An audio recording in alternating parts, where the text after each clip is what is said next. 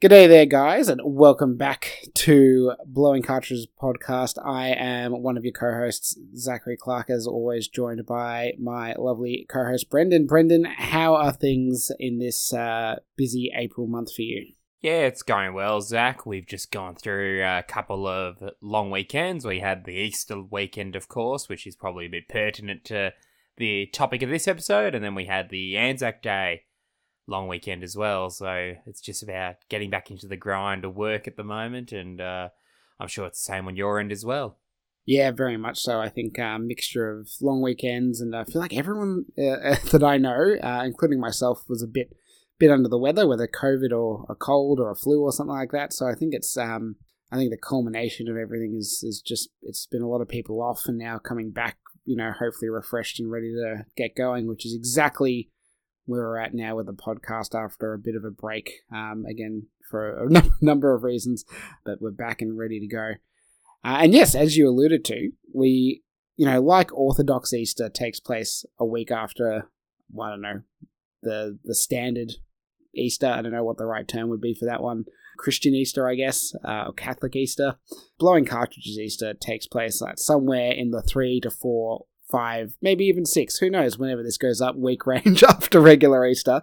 And we've just got Easter eggs on the mind, and not just the chocolate candy variety, but the type you see in video games. And we just wanted to sort of talk a little bit about it, because we're sort of in that Eastery mood still, probably just, finishing off the last of our Cadbury cream eggs after a few weeks and ready to bounce. So I almost made an Easter Bunny joke with the bouncing, so it's, that's just how Eastery I am. But yes, the concept of an Easter egg, it's, some people might not even know what that term actually means, and that's fair enough, or where it comes from even. So the original Easter egg concept for a video game, at least, and potentially, a term that originated in video games. I'm not too sure if it occurred elsewhere from what I can, I did a bit of reading before we started recording, but it came from, one of the earlier Atari 2600 games, Adventure, where the programmer of the game, because back in those days, one person pretty much could code a whole game quite easily and release it on, store shelves. Warren Robinett hid a secret sort of room, basically, in the Adventure, a game that required quite a bit of going out of your way and doing some side quests. I'm not going to spoil the whole method in case you want to go find it out for yourself if you're playing your Atari 2600 in the year 2022. But basically just a hidden thing that's a little surprise, a little treat for those who manage to discover it, but completely non-essential for the video game experience, or the core video game experience. And since then, I think the concept has grown and changed and taken on a number of different meanings and varieties in the field of video games, as well as even in movies, books, other mediums now, where people often refer to, you can probably find top 10 Easter eggs in Doctor Strange or Batman or something like that at the moment, if you search, YouTube, or if your YouTube feeds like me, just feeds that stuff to me as recommended all the time. But yeah, I might pause there and just say, Brendan, what are your thoughts, or what's your general feelings about Easter eggs in gaming? I think you're right in that, I might be wrong, but I think it is a term that originated with video games, and it is very video gamey, if you know what I mean. It's synonymous with video games, like Easter eggs, because I think in other mediums there's probably better terms that will fit, I guess, what an Easter egg does, because in a lot of times and in a lot of ways, Easter eggs are, I guess, self-referential.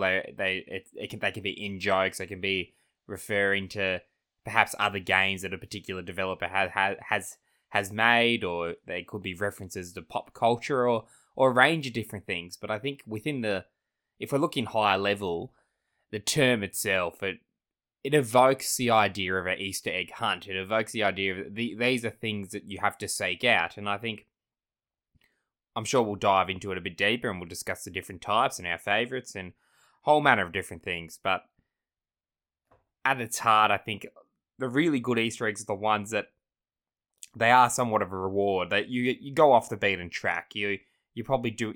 In some cases, you might be doing things you're not supposed to be doing in the game, and you'll find hints, or you'll find a glitch that also can be an Easter egg. And I think it just adds an extra layer to some particular games. It adds an incentive for exploration and pushing the boundaries of games. So I think as a whole, they can be quite fun, and also in many ways they are a bit of a niche in that you can play many games that have Easter eggs, and if you're not knowledgeable of them, you might miss it. If you're not searching them out, you might miss them. So they're for a particular type of gamer as well. Yeah, and I think this is a good point to now sort of talk about what people seem to use the term for now, and as you said, compare it to maybe the origins, and I think that'll probably also dovetail well into what we think makes a good Easter egg. But these days, I feel like a lot of people use it in relation to, as you said, something self-referential, or really just like a cameo or a little nod to something, which are probably, I think, better words to use, but they all sort of now fall under the category of an Easter egg. So, it might be something like, again, a famous example is in like Zelda Ocarina of Time, there's like a little portrait of Mario or Bowser and stuff in Hyrule Castle as an example, or, I know in like Ghost of Tsushima, actually, for example, there's some Sly Cooper references in gear from previous works by Sucker Punch. I'm sure we can go on and on, but basically these little secret things that just sort of give a nod to another game or something else in the broader series.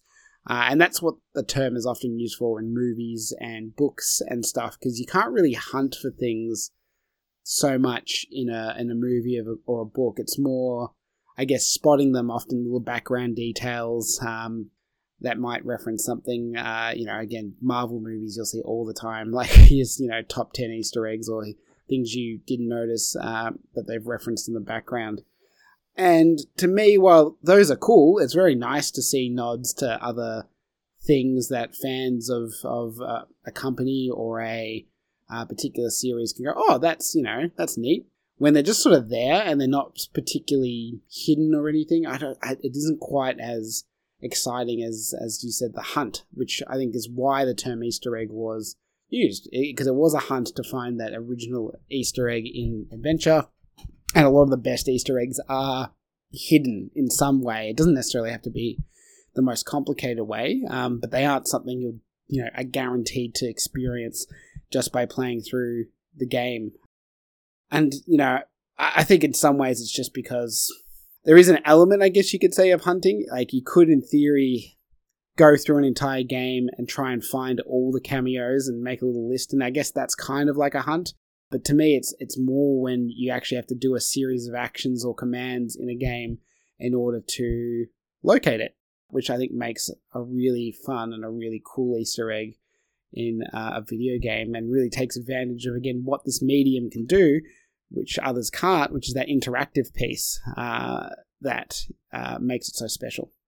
Well, exactly, and I think picking up some of your strands there, an example that springs to mind is actually from one that we discussed in depth a couple of months ago, that Paper Mario Origami King on the Switch has a few Easter eggs that are sort of in your face, quite blatant, like when there's a section of the game where there's those paper mache heads that you can put on Mario. There's a Samus one there just randomly, and it goes in your inventory, and I think it even has a purpose in the game that you use it, and it's just seen as this weird and bizarre thing to have. And yes, that's an Easter egg. If you've never played Samus, or that's your first Mario game, you'd have no idea what it's about, but it's there for the fans. And I think that sort of is an example of where fan service and Easter eggs can sort of merge, in that it's not the most clear-cut term these days, I would say, because you could easily argue that, oh, that's not an Easter egg, that's just as I said, that's just fan service, that's just a reference to something else. So it's interesting to think if there is a distinction there or not. Yeah, in some ways I feel like there is, if you want to discuss it like we are today, but at the same time most people don't bother to distinguish between the two, which I think is a little bit of a shame, because there are words that are appropriate, whether, as you say, it's fan service, whether it's cameos, whether it's just reference to another game, that's, I think, or another thing. I think that's often fine language to use. But again, I think these days it's just become so ambiguous with the term Easter egg that that's just the broad umbrella these all fall under. So the way I kind of think about it is, there's you got your eggs that are like hidden, and I'm doing quotation marks with my fingers for the little kids when you go on an Easter egg hunt with a big family, and then you have the ones that are maybe properly hidden for maybe some of the older kids to find. And I think that's kind of where you see those differences between, as you said, like a Samus head that is unavoidable in just playing through the course of the game and very obvious versus something which you have to go out of your way to locate and unlock, or whatever the right term is, in discover, I suppose, in a specific game, which I think probably dovetails quite well into talking about what makes a good Easter egg in our mind, but also then probably leads straight into also some of our favorite Easter eggs. And to me, the best kind of Easter eggs are incredibly difficult to find, to be honest. Like, I particularly in this modern day and age where we have so many people with access to the skill set of data mining and hacking through games to find stuff, I think coming up with a way to hide something really well in a game so no one finds it, day one of launch is what I want to see in my Easter eggs. Like something that takes, even if it's just a few weeks, great if it's even longer for people to discover. That's what I love. And I love those random, you get a news article like, this thing found 20 years later in a game from the Super Nintendo or something. That's always a fun article to read whenever that pops up. So that's interesting. So you find, I guess, the fandom around Easter eggs more interesting or exciting than, I guess, actually finding them yourself. So let's say you played Ghost of Tsushima and you finished it and you enjoyed it, and then and you think it's a great game, and then 3 years later someone is also playing it, and they've been playing it all those years, and they find something interesting or something that no one actually knew was there, and there's news articles on, or PC Gamer or whatever website we're talking about here, IGN and the like, of running things, and there's videos, and you might read an article or watch one of those and you might think, oh, that's really neat, and that's quite clever how they put that in, and then, I don't know, maybe that remains in your memory, or maybe you sort of file it away somewhere in your mind and then move on. I guess I'm not criticizing your view, of course, in this point. I just find it interesting that, I guess, that's sort of your view of what an Easter egg is, because I guess personally thinking about this topic when we decided to talk about it, I think it's just such a murky term that it's hard for me to think what my favourite Easter egg is, and even the ones that I could say are my favourite and the ones I enjoy the most, some people might say they aren't Easter eggs, they're something else entirely. So, no, it's interesting. It's more being a part of the community of video gaming than actually experiencing yourself, would you say? Or do you think there's... Yeah, I think that's a big element of it, for me at least. I mean, don't get me wrong, I enjoy, when I'm playing Donkey Kong Country and I see a Metroid, like a Ridley sort of figure in the background, and going, oh, that's neat, that's Ridley, and I get my nice hit of dopamine for noticing that. But I just think the ones that are always super impressive are ones that require quite a bit of effort to locate. And a lot of them aren't even like content that is particularly that interesting. It's just sometimes the fact that it's that challenging or that difficult to locate that makes it that fascinating to me. I will add a couple of additional points, though, that I think makes it better. Probably a big one is I love it when there is a way that you can logically figure it out if you were playing the game, because every now and then you'll hear about a secret or an unlock in a video game, and you're like, how the hell was anyone supposed to figure it out? There's no hint, there's nothing in the game, or even in the broader context of maybe the fandom, that gives you information to think that you're even able to do the things that you do to unlock the Easter egg. One that comes to mind is probably about 10 years ago it was discovered, but in of itself that was probably 10 years from when the game came out, was in Wave Race Blue Storm on the GameCube, which I think was a launch title or close to launch, from memory. Yeah, about 10 years after the game came out, someone discovered this unlock for an alternate announcer in the game who would speak to the player quite condescendingly and quite rude, which is a very odd Easter egg in many respects. It's, coming back to my point, sometimes the reward isn't even all that great, really. But the way of getting it was effectively like you had to go to like an audio settings menu. You had to wait for a specific waveform to form on the bottom of the menu where there's like waves bouncing back and forth. You had to then press like Z a number of times until you saw the waveform rise to a certain height. Then use the D-pad and the buttons to press what effectively is a shimmy together Konami code, rip-off with different button commands, but pretty similar, like up, down, left, right, AX, and then I think Z or Z. And then that triggers the new announcer to unlock it, effectively. So, in some ways, the Konami code, that's a cool reference. That's kind of like a universal unlock code in games these days. So I'm okay with that. That's a bit of, logic there. But for someone to spend enough time on the audio settings to notice any peculiarities in the waves down below, to notice that if they press Z, the waves start to get higher and higher, and think, I'm going to keep pressing it and see how high they go, and then think to do the Konami code after that is just such a obscure set of commands that unless maybe someone now can find where they've hinted at it, it's just so odd, like it's cool that it was that hard to find, but the only thing that could make that better for me was if there was some way in the game that it was at least trying to throw someone towards that path to think, there's something there, I just need to find it. You know what I mean? I see what you mean. It's that offer of, it's sort of, there's subtle hints and you think that there might be something there and it's worth pursuing and you can try different things and you might luck out and discover something that you didn't even expect would be there. And then, I guess, as gaming goes, you can go on Twitter or online and you find out that other people have stumbled across it if it's a relatively new game or if it's an older game, or there's probably examples of it, of other people pulling it off. And it also makes me think of the reverse, moments where it looks like there could be an Easter egg. It looks like there could be something there and there's not. And I think the most famous one of that would be the original Pokemon games with Mew and that car that was a popular rumor that you could somehow get to this car near, I can't even remember what town it is. You probably do. You're the Pokemon mega fan here. And like somehow Mew would be around there. And I remember my friends and I, we all tried to get to this particular part of the game to see if it was real. And, well, of course it wasn't, but I guess it's the allure. It's a promise that something might be there or something might be possible that I guess drives you to, as I was saying in the opening, push the game to the limits or just keep on playing the game to see if you can find something new and sort of unexpected in the game that you've been enjoying. Yeah, 100%. I mean, that's a really interesting point you bring up because there's like always that certain video game logic that I think gets ingrained in you a little bit after a few years of playing games, particularly anything with an exploration component, right?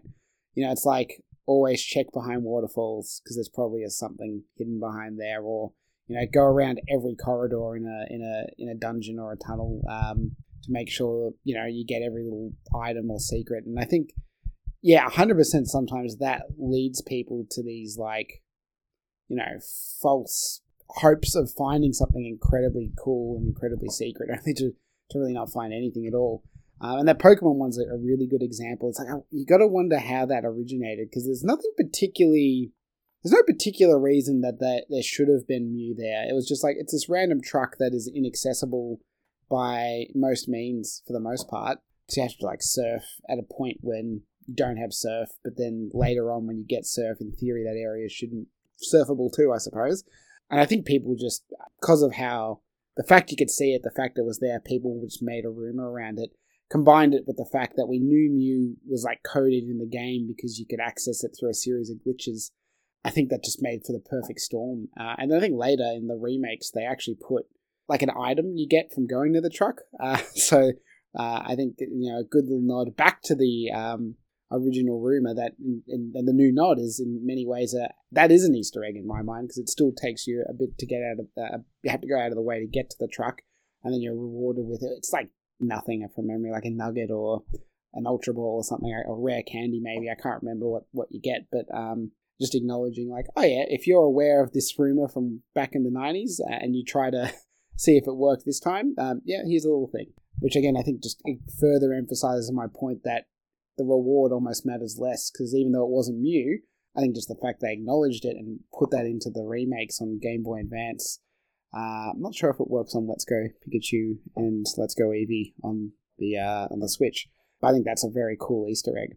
And I think that's the sort of Easter eggs I enjoy, because there's that acknowledgement of the fandom, there's that acknowledgement of the people who have played the games in that series before and have those vivid memories, have those experiences of, I remember going to this spot and I remember all my friends saying that there was going to be something there and there's not.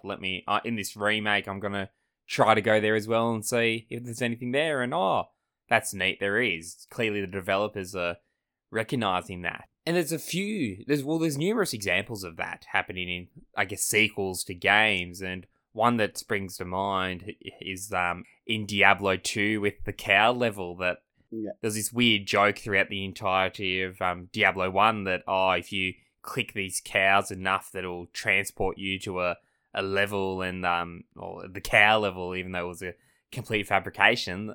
When it came around to Diablo 2, the developers put the cow level in, and there was these anthropomorphic cows wielding halberds in sort of this hellscape level, and I guess there was a bit of a mixed reaction, I think, in some sections of the fandom, whether it was a good thing or not that was there. But I think it's just a fun, amusing wink that the developers made to the fans and the players of the previous game. And I think that just shows what the medium of games can do, that you can do on a visual representation point of view in a film, for example, and in a book you can do it too with words. But as we always say, it's that interactivity element that makes the experience in games just that much different.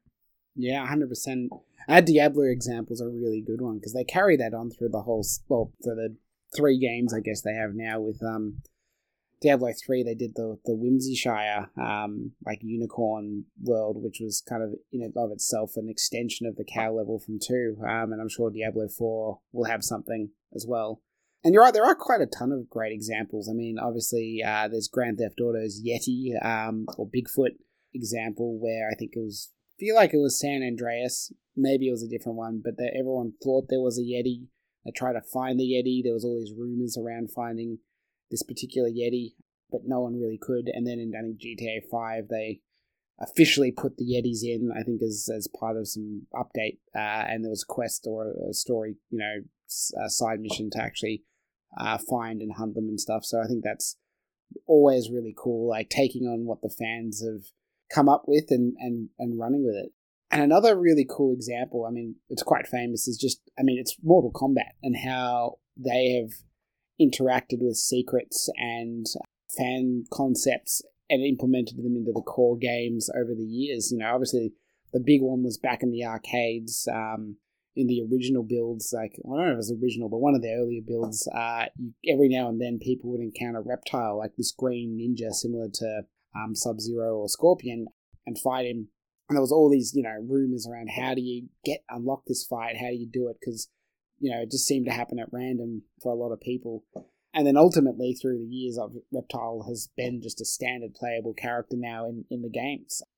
But they also do other stuff, like take fan characters and other recolors, and they just make them into characters because, they're really in tune with their fan base. And from what there's some really good interviews with Ed Boon and other people, I'm sure, from, I'm blanking on it, the team that makes Mortal Kombat. I know they're owned by Warner Brothers. NetherRealm. That makes sense. Yeah. I was going to say Neversoft. I'm like, no, that's Tony Hawk. But anyway, yeah, NetherRealm. And that's another series with a lot of secrets in it. Yeah, but NetherRealm, and how they played with the fact back in the day that you would upgrade and update arcade builds, right? Like, kind of like how we get patches and stuff in modern days, but someone physically had to go around to an arcade machine and update it with the newest build. And that was a great way of spreading these rumors, because you'd go to this one arcade, you'd update it with some secret in it, someone would discover it, and then it sort of just, spreads throughout the arcade community, which is something that's a little bit lost, I think, in modern day gaming, because, again, just so many people are playing these games simultaneously, and we have so many avenues of communicating with each other. These things become very quickly spread and verifiable online. and there's not as much chance for them to percolate as like myths and mysteries throughout the community and through the culture of gaming.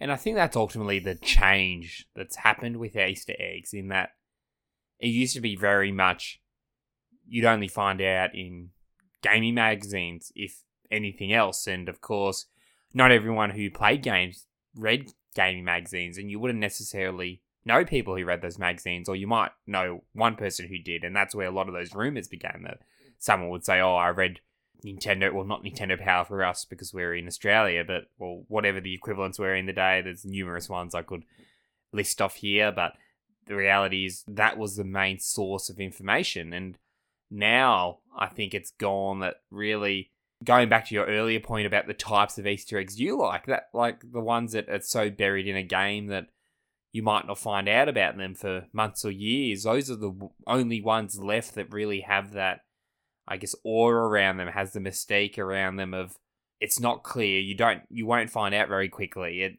It builds up. There's more gravitas to it, even if it sort of involves doing weird things in the game, like kneeling in certain places or looking like it's all rare, all glitching through the world. Some of them are, and you see like assets that have probably were in the game but taken out or just used as filler, and like those counted Easter eggs these days as well. So the dynamics of it all has definitely changed. Like, it's not like that original Easter egg you started the episode discussing, the adventure, where if you were one of the first people playing that game, you could have theoretically come across that room. Yes, it's unlikely, but you could have, and it wasn't a couple of clicks away on the internet to find the way to get there. It took more effort, and I think the reward met the effort. Yeah, exactly. And I think it's just now become it's why those ones that don't get discovered for a while are so impressive is not only the effort the Easter egg hunter has to go through, but the effort it takes for a developer to make an Easter egg that is hard to find is incredibly challenging. Again, because so many people hack and data mine and all that kind of stuff. I mean, I know it's not always going to give you enough to figure out how to find it in game and that kind of stuff, but people will find like, oh yeah, like there's this particular model in the code, we just need to find it, kind of thing. And I suppose there's probably a lot of developers, banking on that. Like, they know their game's going to be ripped apart and people are going to find models of certain things, and they're like, you might know the model's in there, but now you got to figure out where it is and how to find it. And I'm sure that is something a lot of the more dedicated Easter egg programming people, like developers who want to put those secrets in the game, are cognizant of and now build into their games. I want to quickly just take a moment to talk about, there was a brief, I don't know if brief is the right word, but there's definitely been a period of time, I'd say again maybe 10, maybe even more years ago, where there are actually quite a few good series on YouTube or other video sites. These days you can probably find them all on YouTube, exploring the idea of investigating Easter eggs or secrets in games. And I want to call a few of them out because they were really well produced and really fun to watch back in the day. I think whether they stand up now is probably hard to say. And I'd be curious to see if you'd watched any of them back in the day, Brendan. But the first one was from Game Trailers, their Pop Fiction series. Mm-hmm. Yep. Yeah, that's probably my favorite one, where they tackled stuff like the Chris Houlihan room in A Link to the Past. Or I think there was like this one secret we knew was in Mega Man 9, but that Keiji Inafune said, oh, there's still one thing no one's found. No more than that was known, and they spent a lot of time trying to figure out what that last secret was, and I think getting through like 999 stages or something, or screens on some like endless Mega Man mode to try and find it. And I've always found those series really cool. And there was another one I used to watch called Egg Busters, which is also quite good, a bit more quirky, by Annie Austin, I think is the name of the YouTuber. But he also, coming back to what do you call an Easter egg, he also did a lot of glitch like exploration. Like he would sort of find glitches that were like barely detailed online on like GameFAQs and stuff, and just say, okay, does this actually work? Because like I can't find a YouTube video about it, so let's give it a shot. Which I think probably stood to show the change in how few true programmed-in intentional secrets were left in games that hadn't already been covered at least once or twice in in another video or by another creator, or these days probably summarized in a Did You Know Gaming video so that goes through everything. So you had to sort of delve more into these, not so much intended Easter eggs, but accidental ones, I suppose. To me, though, when those series were really thriving and really popular, it really was kind of, I guess, the end of that period where things were incredibly, like, still enough mystery around them, still enough people not looking into things that, you know, you weren't seeing things like, again, like Elden Ring coming out day one and most things coming to light within that first, you know, at least week or so of its existence. I'm sure I'll say that, and then an article will come out in June about something someone finds in Elden Ring that no one's seen before. But for the most part, you know, you're not seeing a lot of Easter egg hunting video series, at least that I'm aware of. I mean, you know, if you're listening to this and you know a good one that's still ongoing, please tweet at me at Eggerino. Let me know, because I'd love to watch them. And again, it just comes back to that, how easy it is for this information to spread and be verified in the year 2022. Well, exactly. One person can find it, make a pretty decent video of it, and then everyone, well, knows it exists and knows how to do it, and they can replicate it. And it's very much that the dissemination of the ability to make those videos and the ease that it is to get a YouTube channel or put a video together or stream on Twitch that wasn't there 15 or 10, 15, 20 years ago, that is there now. And it's very much changed the dynamics of, I guess, a phenomenon that was always very social in its in many ways, that there was that desire that if you found an Easter egg, you'd want to tell as many people as possible. There's the element that is fulfilling on your end, that you can find something like that and you think, oh, that's fantastic, that's really interesting, it's great, I found that. But it's you had that desire to share it with other people. And the other thing that makes us think about what the term and the meaning of Easter egg actually means, in that what's the difference between just an Easter egg that was intentionally put in there by a developer, or a glitch that's accidentally in the game, but then, I guess, as I mentioned, perhaps allows you to see some assets in the game that were sort of just left over there in the code, that you can see different things, and people will say, oh, that's an Easter egg and this is how you do it. Or do they have to be intentional, or do they have to be accidental, or does it really matter at the end of the day? I don't know. Yeah, it's a good point. Because I think in some ways, I guess, like, those unintentional ones are even more fun, because you've literally had to find, you know, unless you're hacking the game, but if you found that through just a glitch that anyone could access without any additional tools or trying to get into the code of the game, and find that, it's actually a really impressive, you know, hunt in a way, right? Because it's often finding the necessary glitches and tricks to get to out of bounds areas is very, very, very challenging. And a lot of people do glitch hunting, not only just for the sake of finding glitches, but for, you know, speed running, right? Which a lot of those really impressive, like, how the hell do you beat Pokemon in 3 minutes? Are because people have found a series of glitches that allow you to achieve those impressive feats. So in some ways, you know, that is kind of like the modern Easter egg hunt, you know, is finding these cool glitches in games, which is why I think the term is broadening. And, you know, it's in some ways, those rewards, those are more rewarding hunts, because certain speedrunners will absolutely, who are prolific in the community and have a big profile, will actually put bounties and like cash rewards for finding particular glitches. Like, if you can save me 10 seconds on finding a way to skip this particular cutscene or this section of a game, I will, you know, the first one to find a way to do that, I'll give you $100 or $1,000 or something like that. It's quite interesting. Providing incentives like that always does add a extra element to it all, doesn't it? Yeah, 100%.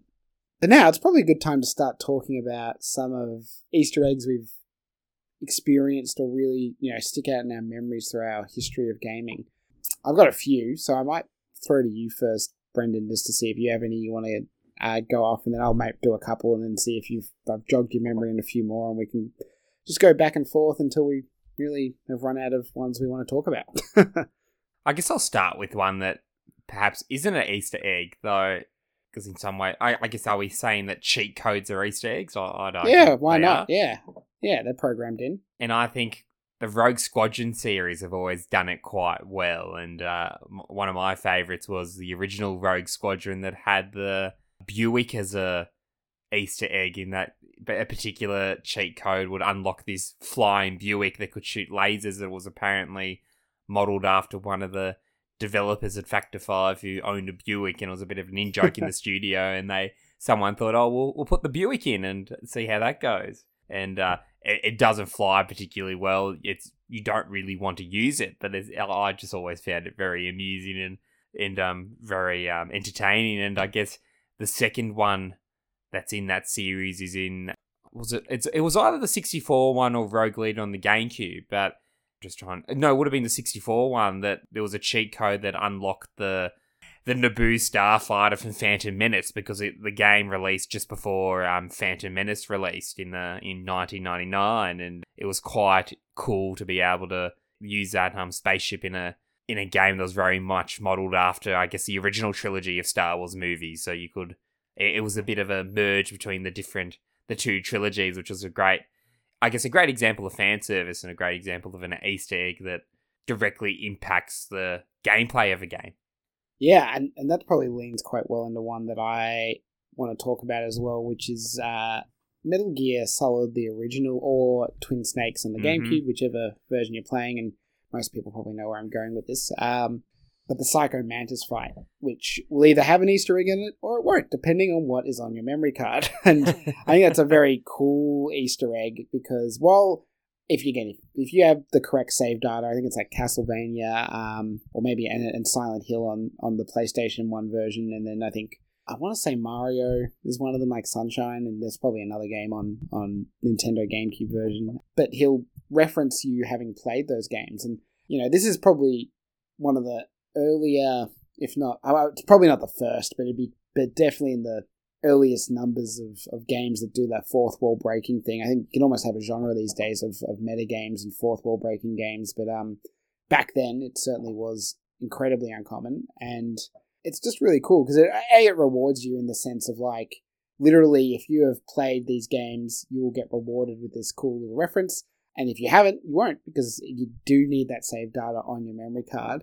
And it's just so shocking if you don't already know what's going to happen. And I feel like these days, almost everyone who has heard of Metal Gear has heard of it. So it's hard to genuinely experience that in 2022.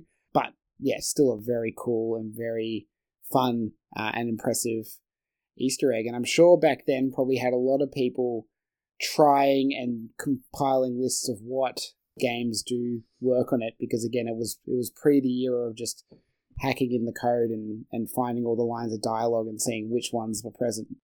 People would have actually had to try a bunch of memory cards with different game saves to see if anyone else triggered that line of dialogue. I was very young when that game first came out, but if you read up on, I guess, people's accounts and their experiences first playing and their recollections when they first played that game, like, I know there's many cases of people being quite freaked out by that fourth wall breaking of Psycho Mantis, and not just with the memory cards, the whole having to change the slot of your controller in the console and all that it really added that, it enhanced the experience, and the Easter egg element of it with the quoting of the games on your memory card just added an extra dimension to it all that really, I guess, made it much more satisfying, and still does to this day, even if it's quite well known, as you say, even though everyone who has a passing knowledge of Metal Gear knows that is an aspect of that encounter, it still brings a lot of enjoyment to the table. Yeah, and I mean, it's not the only thing, right? Like, in Metal Gear as a series, or probably even Metal Gear Solid 1, there are quite a few just weird little things that you can discover through doing very odd interactions. And, I recommend if you're playing through a Metal Gear as a series, either look up some of the fun ones or just really experiment around with various things. Because, again, there's just some really odd and fun things which Kojima and his team have hidden or made, function in their games. So, yeah, definitely a really prime series for doing a cool little Easter egg hunt. Given the first Easter egg you want to discuss was Metal Gear related, well, my second one also is Metal Gear related in some ways, and rings truth to what you just said about Metal Gear involving a lot of Easter eggs. So I guess in some ways this is a Metal Gear Easter egg not in a Metal Gear game, and that would be from Super Smash Brothers Brawl in the Shadow Moses Island stage. If you're playing as Snake and you use the taunt, you can bring up all the codex entries for all the other Super Smash Brothers characters, and I always really enjoyed that. And that's also one I didn't realize was there until I think I read something online or saw one of those early YouTube or game trailer videos where people detailed it all. But it's very enjoyable writing. It has a lot of in-jokes about all the different characters, and it's very much keeping with the spirit of Metal Gear. And I think that's an example of an Easter egg that really juggles all its elements really well together and puts it together that makes it a satisfying experience to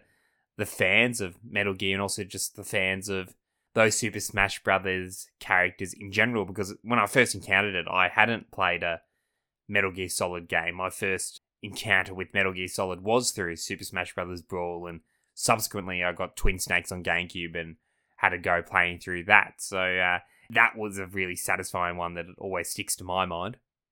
Yeah, because it's not, just to be even more specific, it's not even just doing the taunt. It's like mashing the taunt buttons up and down multiple times in a way that you just wouldn't be doing unless you were trying to unlock a secret, which ticks on that sort of first point I have where it's like, it's got to be something that you got to kind of hunt for, and that is definitely a hunt. And what's very cool is not only does it work in Brawl, it obviously now works in Super Smash Bros. Ultimate as well. If you have that game, I think probably more people have their Switches plugged in than their Wiis these days. But also, for Smash Wii U, and then they've carried this forward again to Ultimate, because Snake wasn't in that game, they basically did a very similar thing with Pit on, I think it's Palutena's Temple or something like that.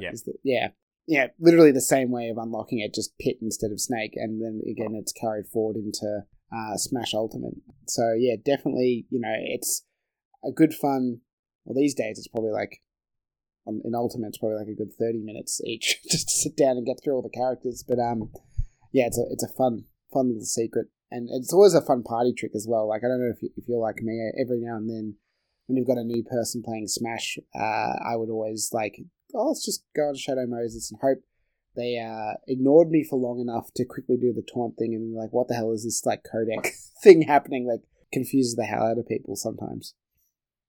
I might move on to probably what is my absolute favourite Easter egg in games, and it's one that spans multiple games. And I've got a lot to say about this particular one, because it's one I want to inspire people for, because there's still a hunt to be had, which is why I think I love it so much. And that is, so there's a composer that works at Nintendo. Yep. Yes, Kazumi Totaka, who has worked on quite a number of games and series in the Nintendo world. He's also quite famous for being the voice of Yoshi, and also KK Slider. He's not the voice of KK Slider, but that character is based off him, with his name being Tota KK in Japanese, which is very similar to Totaka's sort of name when condensed a little bit. And this man is hidden a little song in almost every game he has been a composer on, or potentially every game, and that's probably where I'll get to with the hunt at the end of this. So the earliest example that we know of is a little game called X, which was on the Game Boy original, which never released outside of Japan.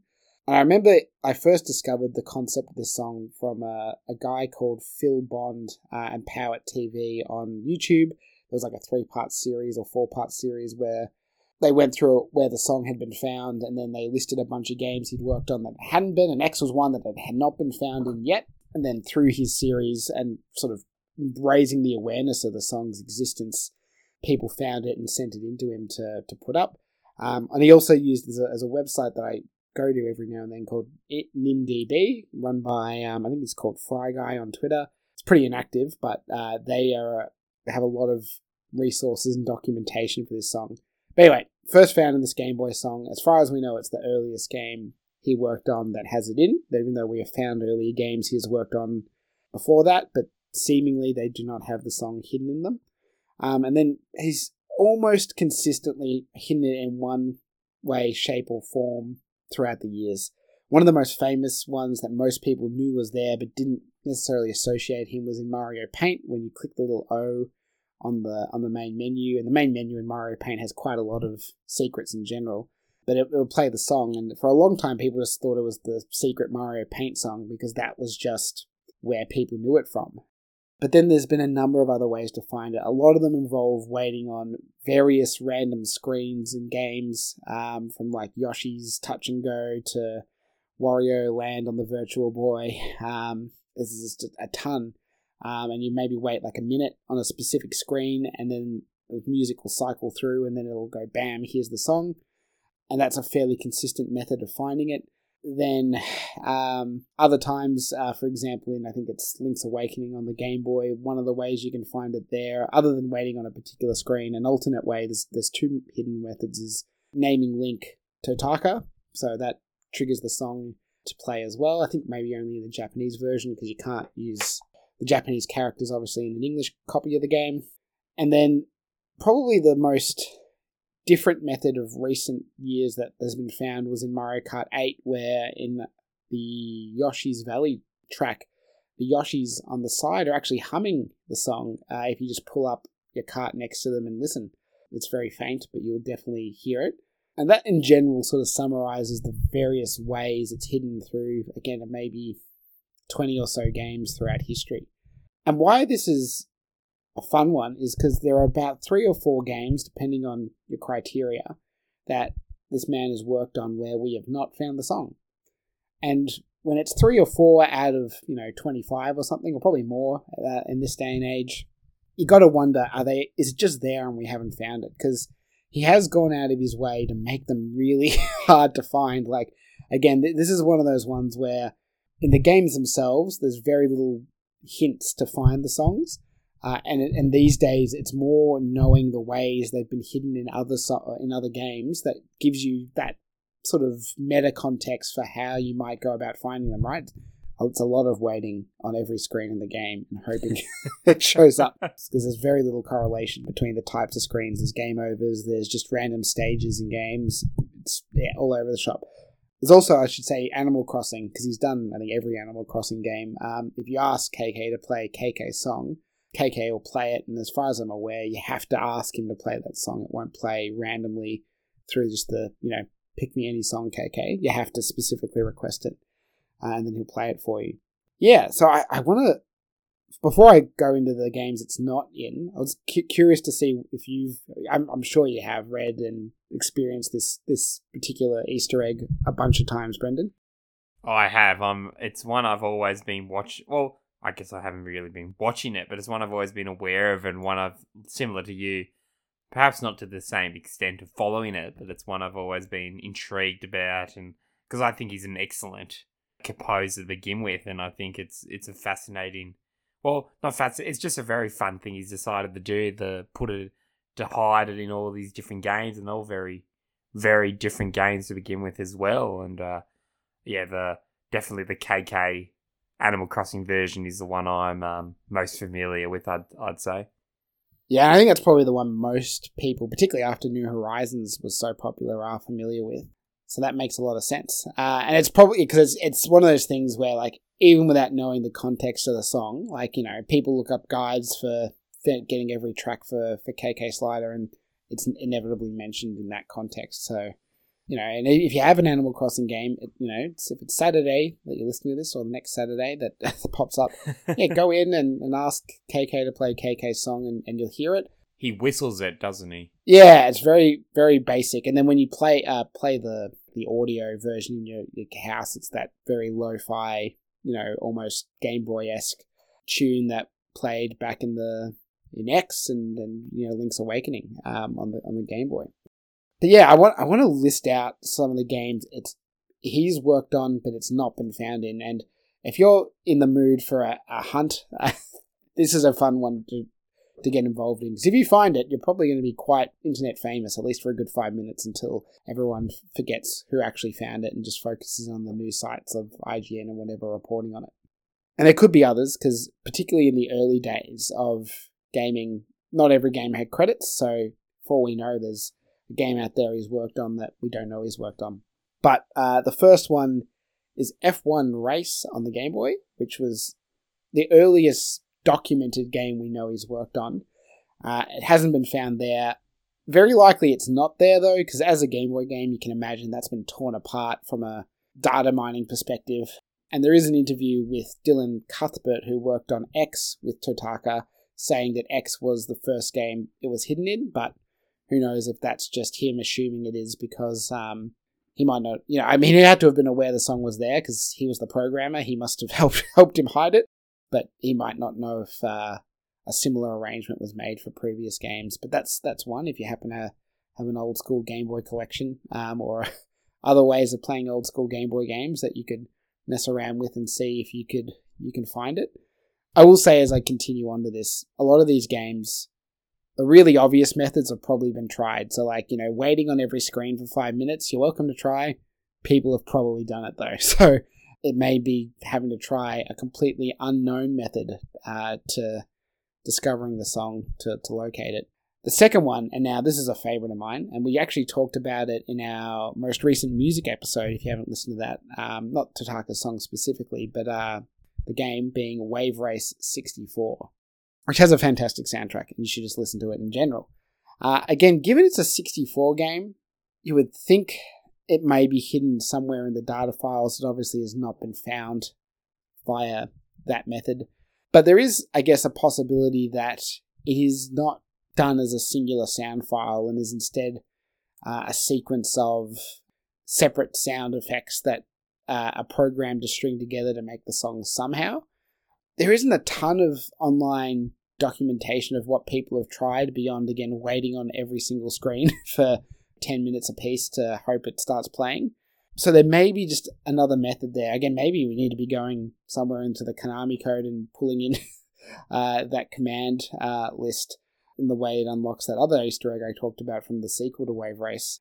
But yeah, it seems odd that it's not there. My only thoughts are the original game was sponsored by Kawasaki, and I just wonder if somehow they were like, better not do anything weird with this game, just let's keep it very vanilla.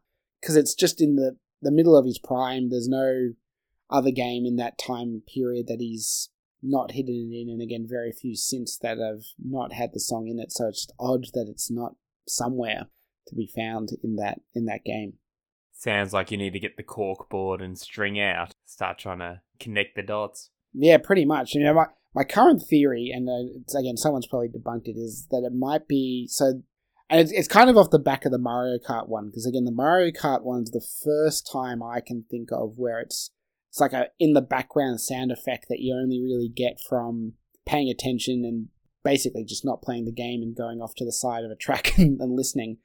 I almost wonder if, there's a bunch of seagulls in the game. I almost wonder if a flock of them are making that sound, but you just have to go and find them and sort of sit your Wave Race machine, jet ski or whatever it's called, next to them. Or the crowd, again, maybe they're doing it in certain section of the game. I don't know. But again, I haven't found any videos, and I was almost tempted last week to go and look because I was just curious. But sadly, not on Nintendo Switch Online. So what the hell are you doing, Nintendo? Get that game on Nintendo Switch Online, because I can't be bothered pulling out my Wii U, where I think I have it on Virtual Console, or even my 64, and plugging that in. Oh, you'll just have to go on Nintendo Switch Online and just play more Mario Golf on Nintendo 64. What a great game. Yeah. Another fun Easter egg, Mario Golf, the GameCube one with the Pikmin in the flowers. Yeah. Very fun. Very fun indeed. Yeah. Now, the next game I'm going to mention, obviously the most famous one that it has not been found in, is Wii Sports. Yes, yeah, that's the one I've heard more about, because that's the one people are trying to find it in. Yeah, because that was obviously a very popular game. I mean, almost every Wii owner has it, and it's not a big game, so there's not a lot of places to hide a song in that game, as you can imagine. So the options to finding it are very limited, and people have done everything. Obviously, bowled a 300 game and waited on the screen for 10 minutes, 15 minutes and recorded that on YouTube. There's, every other screen, perfect baseball games, perfect boxing rounds, the whole shebang, and no one's been able to locate it. And again, it's very odd. If he never put it in a game afterwards, I'd be more inclined to say he just got told to stop, but he has put it in other games since then. My only thoughts are maybe because it's like, this is going to get bundled with the Wii. We don't want it to be weird again. Like, I don't know why anyone would care to that degree, that hiding a song would be too alienating, I guess, to casual fans. But maybe that's something that drove it. Totaka also did the Wii menu and a lot of the channel themes, so I think it makes sense it's not hidden in any of those, because that is literally the interface of the console, though I think it would have been cool if he did hide it in any of those channels. But yeah, Wii Sports is one that it's just feels like it should be there, but it's not. And I think we talked about Pop Fiction earlier, and they had an episode, it's very interesting, where they thought they found it, and they declared them that they had found it, basically. Their theory was it was the tennis ball hits in Wii Sports, tennis obviously, that when you took each consecutive hit and timed it to the song, they were actually the notes of the song. But that was later debunked, because what turns out, and a lot of music psychologists probably know what I'm about to say, if you string together a bunch of sounds to the same timing as any song, it's just going to sound like that song. Like, your brain kind of fills in the gaps and makes them sound like those notes, even though they're not actually those notes. But it's also worth noting that, because when I talk about this patterns to how the song is hidden, we haven't had one where it requires you to go outside of the game and reorder or retime notes to make it work. It just plays in the correct order in the game. So to me, the idea that the notes are there, but you have to do something outside of the game to shift them so that they're actually playing in the correct order or the correct timing is, I don't think it's likely that that's going to be the solution personally. I mean, again, if you want to go on a hunt and try that method, go ahead. I just think that's not likely, and quite frankly, if that was what happened, I think it's a bit out of the spirit of what hiding a song like that should be about. I agree with you, and I hope that you're successful in your journey of finding it. Maybe you will be the one, Zach. Maybe. And I wonder if it'll be in the new Wii Sports if Totaka is composing it. Yeah, that's what I was about to say, because the day we're recording is the day of Nintendo Switch Sports coming out, and I haven't played it yet. I'm going to probably straight after this. And I don't know if he worked on it or not, because if you look at Totaka's composing history, there are some series he's very consistently on, and others that he just comes in on and then goes away. Like he did Pikmin 2, but he didn't do 1 or 3, and he did Luigi's Mansion 1, but not any of the other ones. He's done all the Animal Crossings, at least in some capacity, but he doesn't necessarily stick around, is I guess my point. So who knows if he's worked on it. I mean, I've tried to look online. No one's posted the credits yet or confirmed it, but as soon as I can find credits in the game, I'm going to look, and if he's listed, I'm certainly going to have a look in Nintendo Switch Sports, because that's, again, a lot more accessible right now than my copy of Wii Sports. Oh, surely you can just take the layer of dust off your Wii and go for it. I could potentially, but I'm a bit lazy, to be honest with you. Just quickly, I doubt it's in here, but obviously Totaka's listed as a contributor on most Smash games since Brawl. I would have thought it would have been very clever of Sakurai to work with him and hide it in Brawl, given Smash is such a great compiler of Nintendo history and secrets. It seems like the perfect game to feature it, but I'm pretty sure, again, he just worked as a contributor to certain songs, and thus that's why it's very unlikely hidden in any of the Smash games. But, again, if you're playing a lot of Smash and you just kind of feel like messing around and spending a lot of time on some menus, go ahead. The next big one, and this is big because he wasn't a composer on this, he was actually the game director, was the infamous Wii Music. Maybe that's one where you can play it with the instruments. Yeah, and perhaps it is, and maybe that is what needs to trigger it, and that's why it hasn't been found. I think also combined with the game not being particularly popular, hasn't led to a lot of people hunting in it, because they just don't have the game, and it's not fun. I am one who actually bought that game on clearance during the Wii heyday, specifically to find this song to try. And I've spent a good amount of time experimenting and trying to find ways to make it work. Haven't successfully done so. But yeah, I don't know if it's on Wii U Virtual Console or anything like that, but if you have a way of accessing Wii Music, it's potentially one that'll be more interactive. Again, as you said, Brendan, the whole point of that game is to shake your Wii remote and it'll just make some sounds and you kind of hope it plays a song at the end. So maybe there is a combination there that will trigger his song to play. All right, Zach, you better turn your Wii on and start trying to play Tataka's song badly using the Wiimote. You know you want to do it. Yep, I certainly do.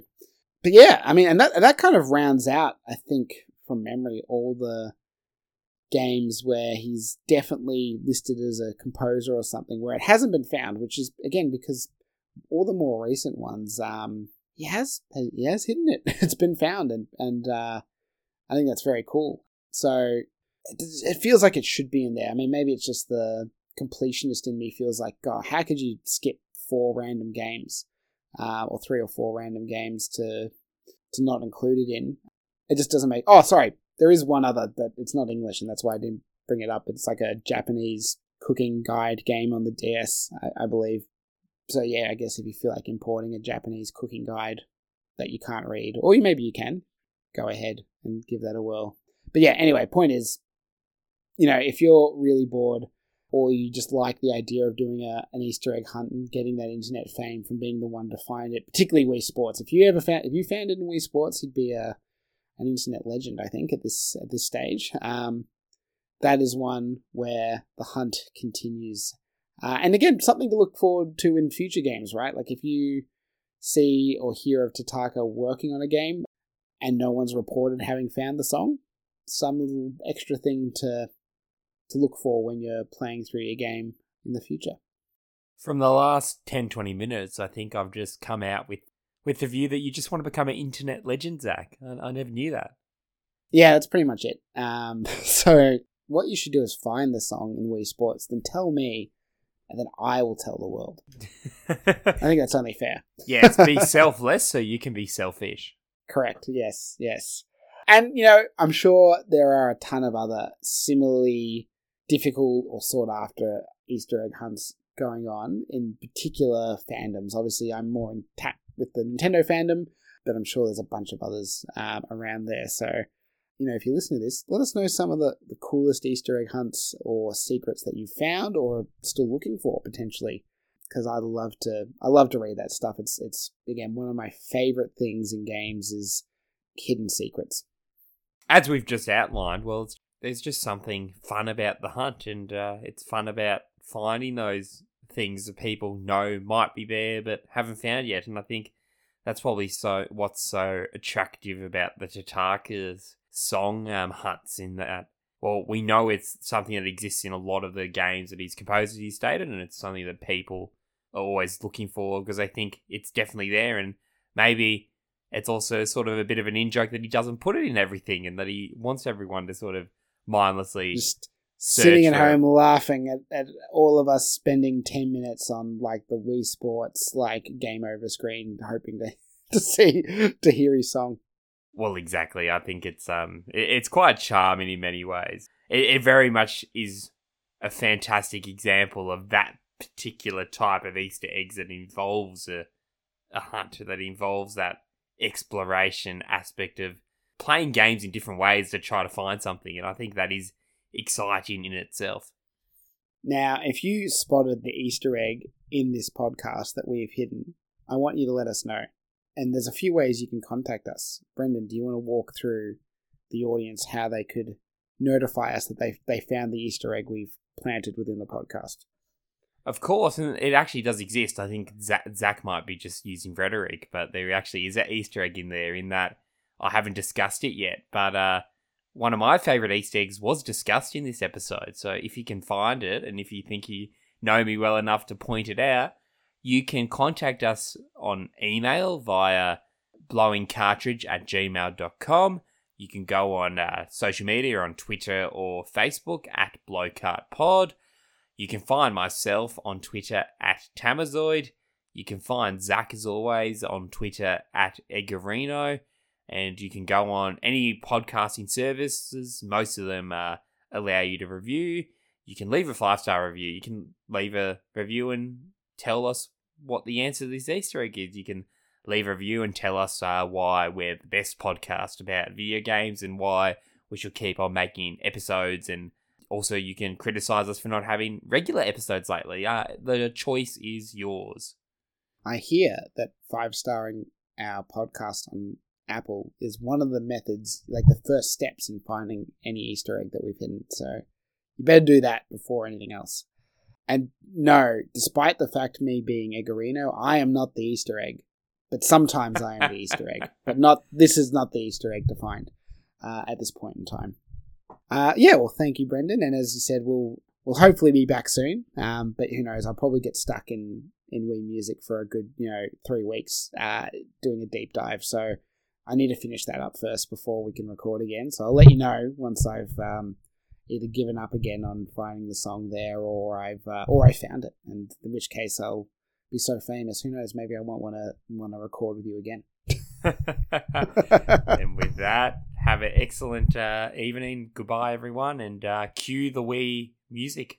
No way, that's Wii Sports. I don't remember it. Senor Toot. That's all I remember. And Rabi drums.